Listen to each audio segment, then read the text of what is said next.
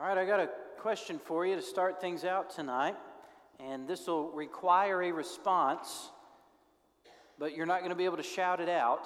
All right, so if you got a good answer and you want to share what you think, just slip up a hand. Here's your question. What comes to mind when you hear the word worship? What comes to mind when you hear the word worship?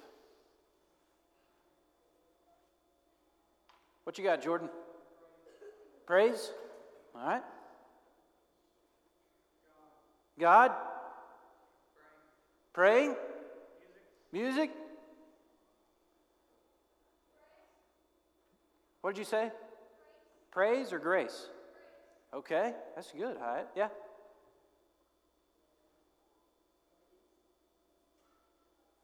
Okay, same thing comes to mind. That's fine. What you got, Tate?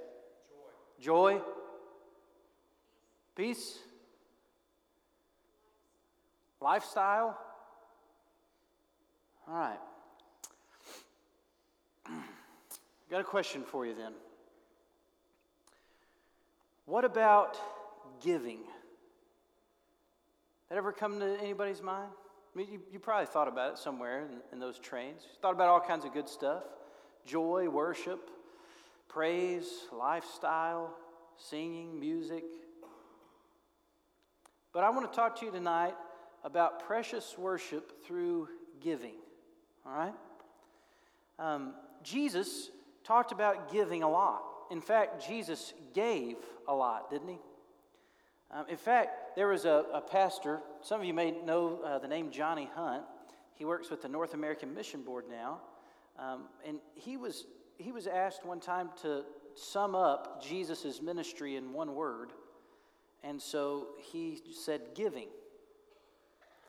And I think that's a pretty good word to sum up Jesus' ministry. That's not one that I would have used, to be honest with you. But when I thought about that, how Jesus lived and what he did and what he gave, I thought, man, that's pretty good. You see Jesus giving all the time, don't you? I mean, he's giving to people of his power when he performs miracles and he heals the sick and he raises the dead and he makes the lame to walk. He's giving of himself. He was giving of himself to his disciples, helping them to understand, spending his life with them, investing in them, pouring into them. In fact, Jesus oftentimes ministered when he was tired. If you've read through the book of Mark with us in Sunday school over the last several weeks, you've seen how oftentimes Jesus is weary and he's tired and he doesn't even have time to eat, but yet he still is giving to people. Whether that's helping them with food or praying for them or casting demons out of their children or just talking to them so that they can understand God's kingdom, he's always giving.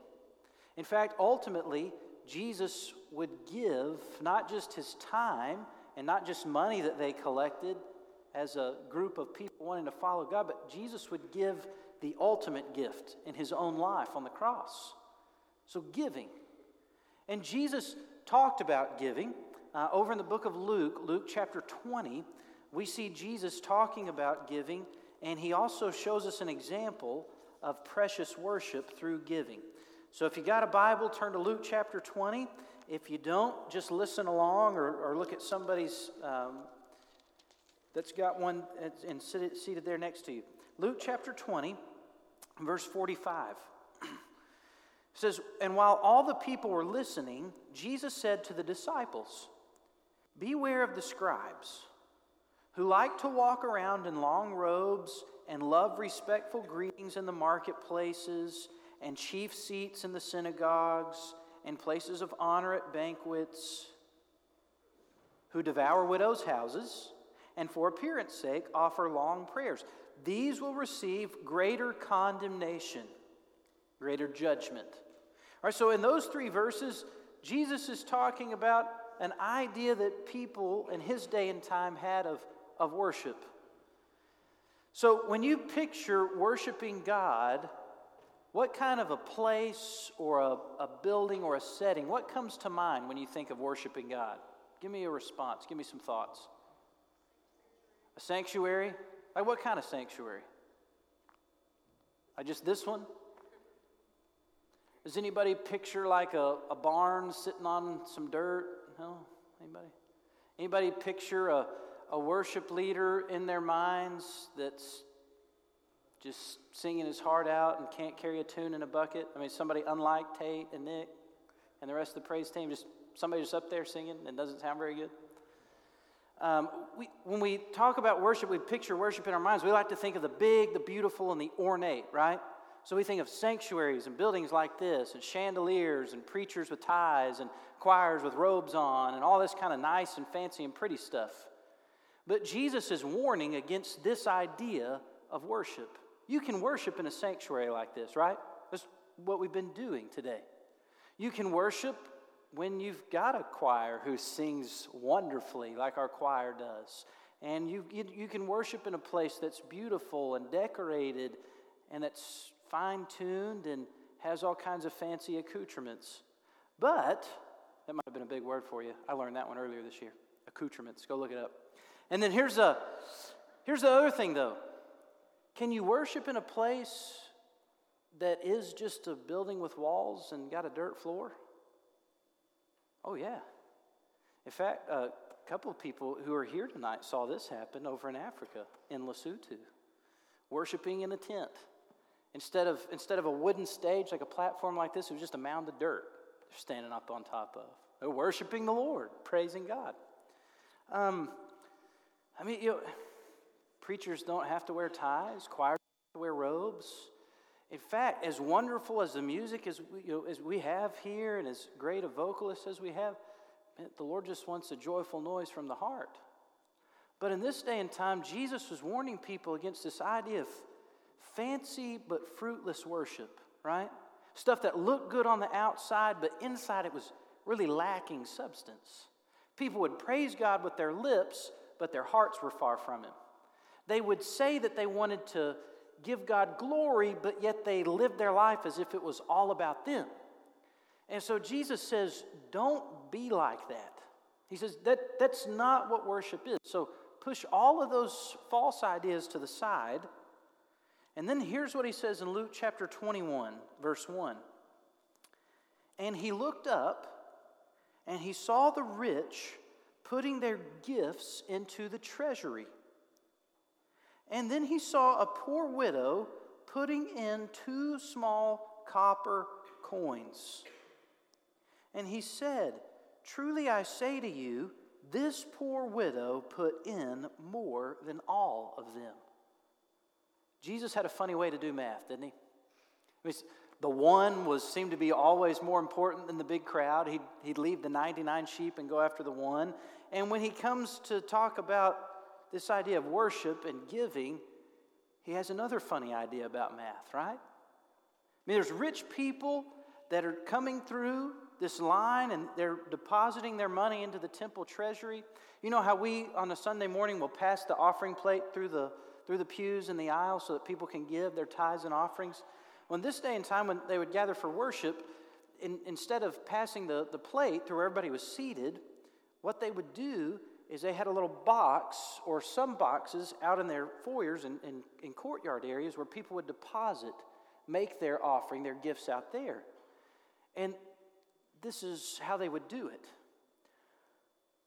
Ah, Lord God, I hast come before Thee today to make my offering to... I don't know if they talk like Shakespeare or not, but what they do is they would make it all about them. And they would say, God, this is how much I'm giving to You. Aren't You proud of me? God, this is what I want to do. Aren't You so impressed with me? And they would put as much money as they could into the treasury box.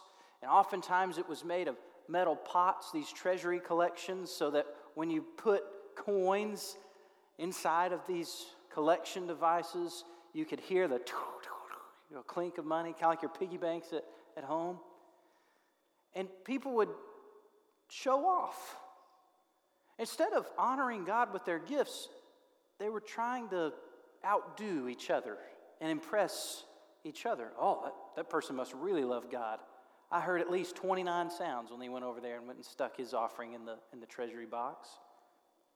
But Jesus says He watched the rich do all of that, and then He saw this widow. this lady who didn't have much.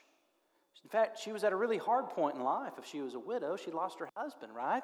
And so she's coming by, and instead of making a big show about what she's doing, she just puts in 2 small copper coins. Now, it is nowhere near as much in terms of earthly value as what these rich people had put in, is it? I mean, they're sitting there just dumping in massive amounts of money. And this lady's over there with like a couple of pennies. And she sticks them in the treasury box without causing a scene, making a big deal about it. And Jesus said that she put in more than all of the other people did. Weird math, right? But then Jesus goes on to explain why he said she put in more. Verse 4 says, "For they, the rich, all out of their surplus, their extra, their abundance, they put into the offering. But she, out of her poverty, put in all that she had to live on." Whew. What a gift, right? I mean, it's not that she's just taking her paycheck and she goes, "Well, I paid all my bills, here's all the extra that I have." She didn't do that. She didn't empty her savings account. She took everything that she had. And instead of asking people to look at her and wanting people to watch her, all she did was went by the treasury box and put it in. Out of faith and devotion to the Lord her God. She just put it in. And Jesus says that's worship.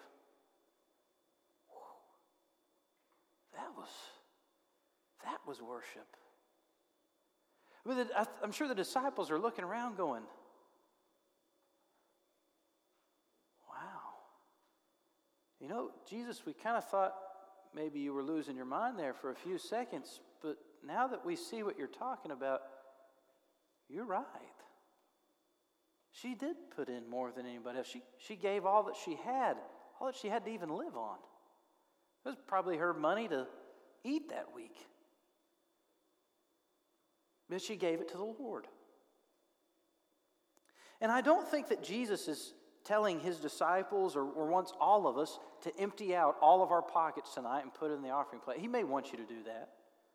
But I think he's after something more than money. How many of you guys have ever heard, the church just wants your money? Anybody ever heard that before? Man, look, I've heard it before. You can say it some of you might have thought it.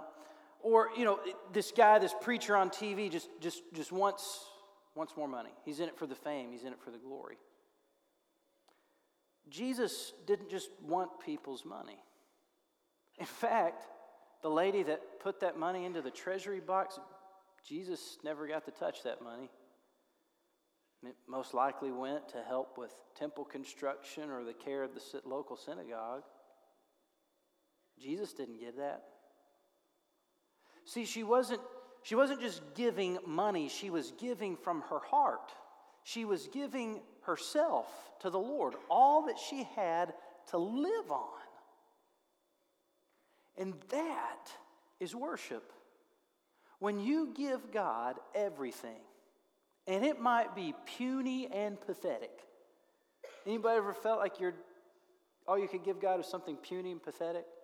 We got this Annie Armstrong North American missions offering, and our goal as a church was $3,500. God, all I have is $3.50.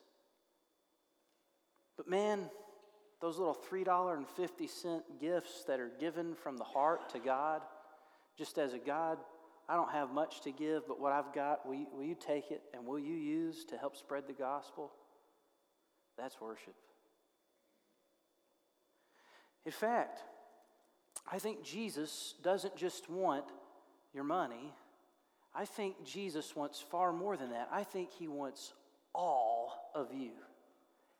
Everything that you have and everything that you are. You say, "Well, Jake, man, that's a lot." Jesus is quite demanding. I think deservedly so. I mean, after all, what did Jesus give for us? A little bit? Part? Or all? Everything. He gave it all. He gave his life. He laid his life down on the cross. He expended himself. Jesus is a great giver. He's a great worshiper. He brought God glory with the way he lived his life, with the way he died on Calvary.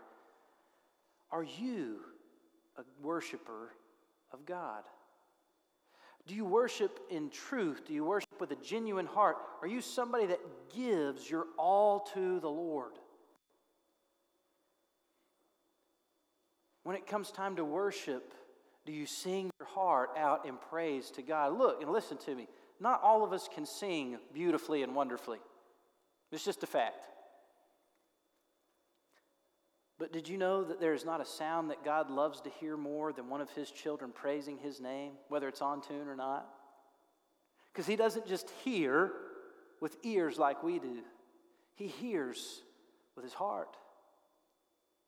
When you give, if it's a monetary offering, are you giving leftovers? Are you just giving a little bit? Are you giving like grudgingly, like thinking, well, God, maybe if I give you $10 this week, then you'll help take care of me with this prayer request I've had on my mind for the last couple months?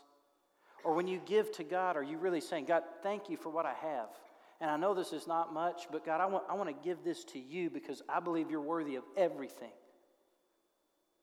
When you've got time on your hands and you have the opportunity to use that time to invest in the kingdom, to serve somebody in need, to visit somebody who's sick or somebody who feels alone, do you use that time in such a way that you bring God glory in the way that you live your life? Or do you just kind of spend it however you want to? When you talk about whether it's spiritual gifts or natural talents and abilities, how do you take those things and use them and spend them? Is life all about you and gaining more notoriety for yourself about how great of a ball player you can be or a musician you can be? Or is it all about playing with integrity of character on the court and on the field so that other people see a genuine woman or man of God who loves Jesus and the people around them? Is it all about how famous you can become or how much you can achieve? Or is it all about pointing other people to God when they come up to you because they're so impressed with the skills you've acquired and you say, no. You don't realize God gave me these gifts and these talents and I'm just using them because I want him to be praised. How do you live your life? Because when you answer that question, ultimately you find out, how do you worship God? Because the way you live your life is the way you worship. And who you live your life for shows who you worship. Did you know that? I mean, just think about the story here that Jesus told. Who do you think the Pharisees and the scribes and all of those religious leaders were worshiping? Who do you think? You can respond to that question. You think they were worshiping God in heaven? Who do you think they were worshiping? Themselves.